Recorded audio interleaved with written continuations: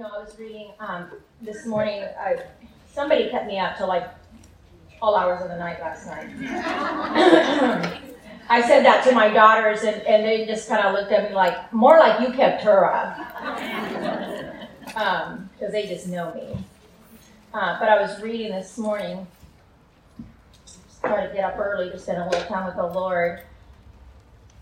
And I was reading in Mark chapter 9, where the disciples have seen somebody else casting a demon out and performing miracles.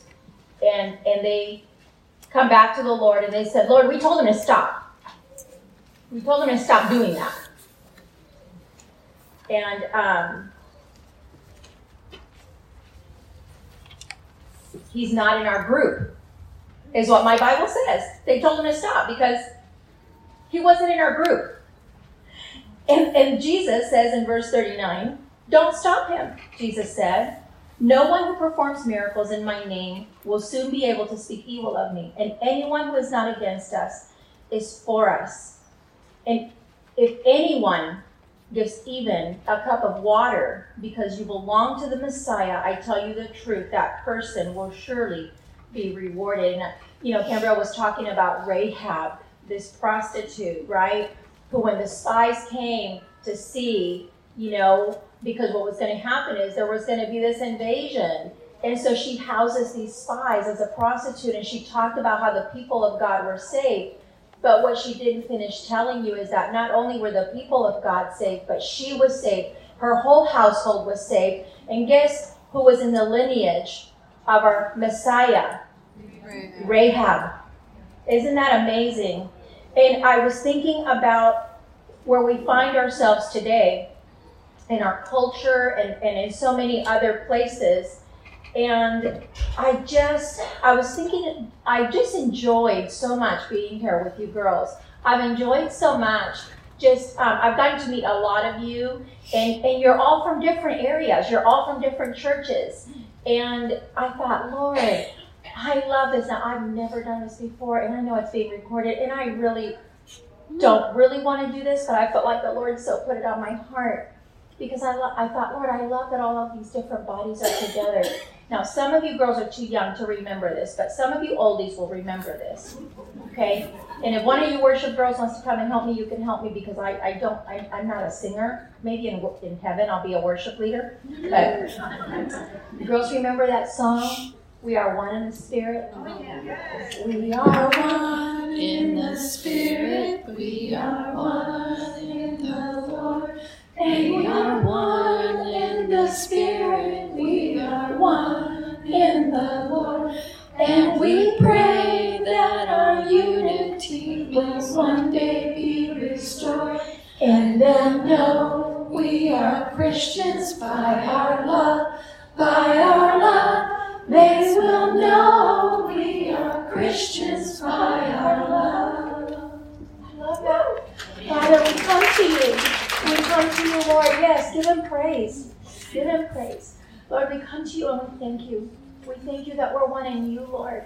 And Lord, that we are to look at one another, Lord, and we are to recognize, Lord, the work that you do in and through each and every one of us, Lord, and it is precious and it is unique. And Lord, you delight in our unity. You delight in us reflecting your glory to a dying world, Lord. And so we thank you as we come into this final time, Father. I pray that your Holy Spirit would give us ears to hear what your Spirit would say to us this morning in the name of Jesus. Amen. Sorry, girls. I just, the Lord just so put that on my heart for us.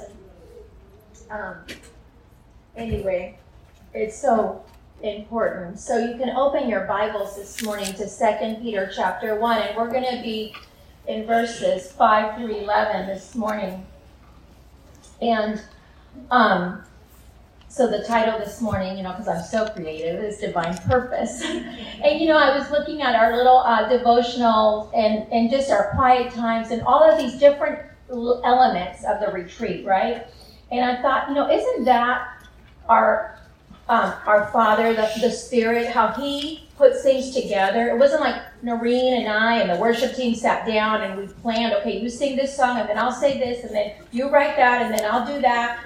No, it's just the Spirit, right? Leading and guiding, because He knows what we need and when we need it. And I just love that. So 2 Peter chapter 1, starting in verse 5 says, "For this very reason, giving all diligence, add to your faith virtue, to virtue knowledge, to knowledge self-control, to self-control perseverance, to perseverance godliness, to godliness brotherly kindness, and to brotherly kindness love. For if these things are yours and abound, you will be neither barren nor unfruitful in the knowledge of our Lord Jesus Christ. For he who lacks these things is short-sighted even to blindness, and has forgotten that he was cleansed from his old sins. Therefore, brethren, be even more diligent." And I'm going to say, therefore, sisters, be even more diligent to make your call and election sure. For if you do these things, you will never stumble. For so an entrance will be supplied to you abundantly into the everlasting kingdom of our Lord and Savior, Jesus Christ. And we've talked about this beautiful divine faith that is so precious to us, which was provided or provides for us that grace and peace from the Lord, and the divine power that equips us for life and for godliness. And then we talked about how it is through that power, that is through the intimacy of knowing Jesus, that we receive that power, right? And last night we looked at how by God's majestic and enduring promises, we can be partakers of the divine nature of Christ. We are one because we are bound by Him. We are one because we partake of who He is. It's not about who we are, it's about who He is. And so this morning we're looking at this divine purpose, which really is the fruit or the evidence or the growth that gives the proof of all of the above, that we possess all these things. That's what this is, divine purpose.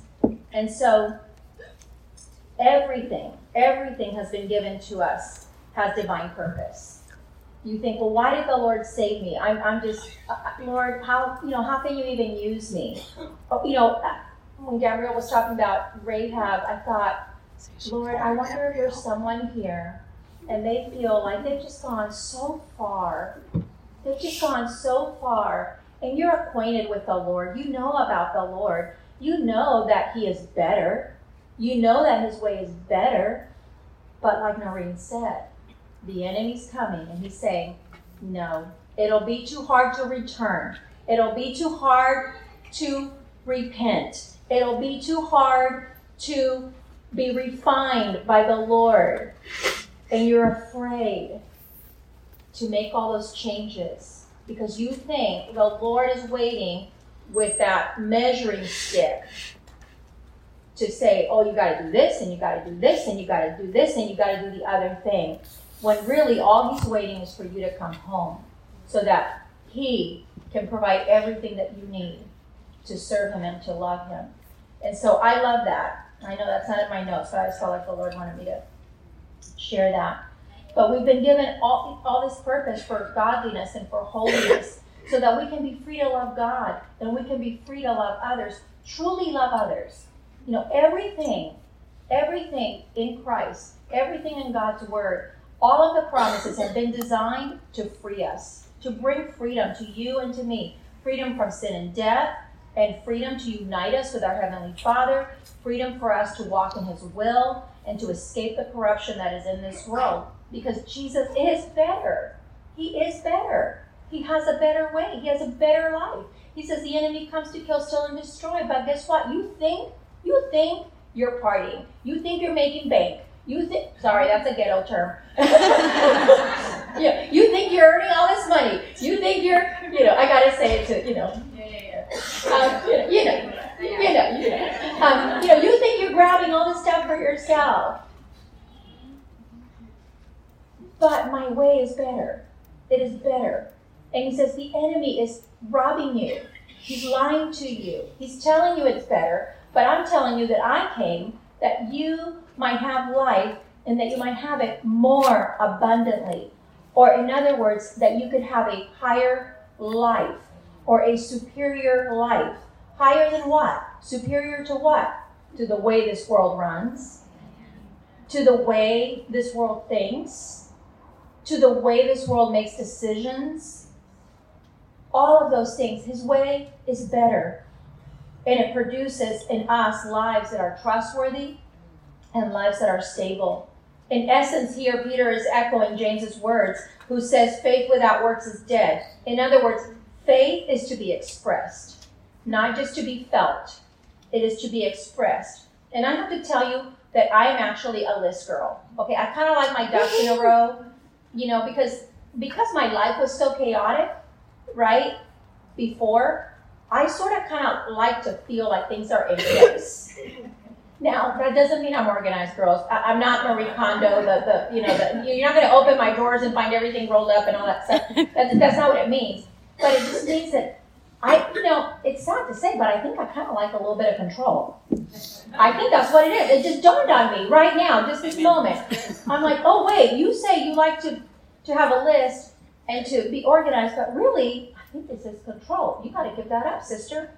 Okay, revelation here. Thank you, Jesus. Thank you. Okay, Lord, I give it up. It's yours. But I do like my list. I like crossing it off. I like going, oh, it's done. I don't know why. I know I've got to clean the counters, but I write down, clean the counters. I have to tell you, while I was preparing for this, it was a grueling kind of preparation. I just struggle with preparing because I never think I'm it's like, Lord, I just want to get it right. I want to say what you want me to say, all this stuff. So instead of focusing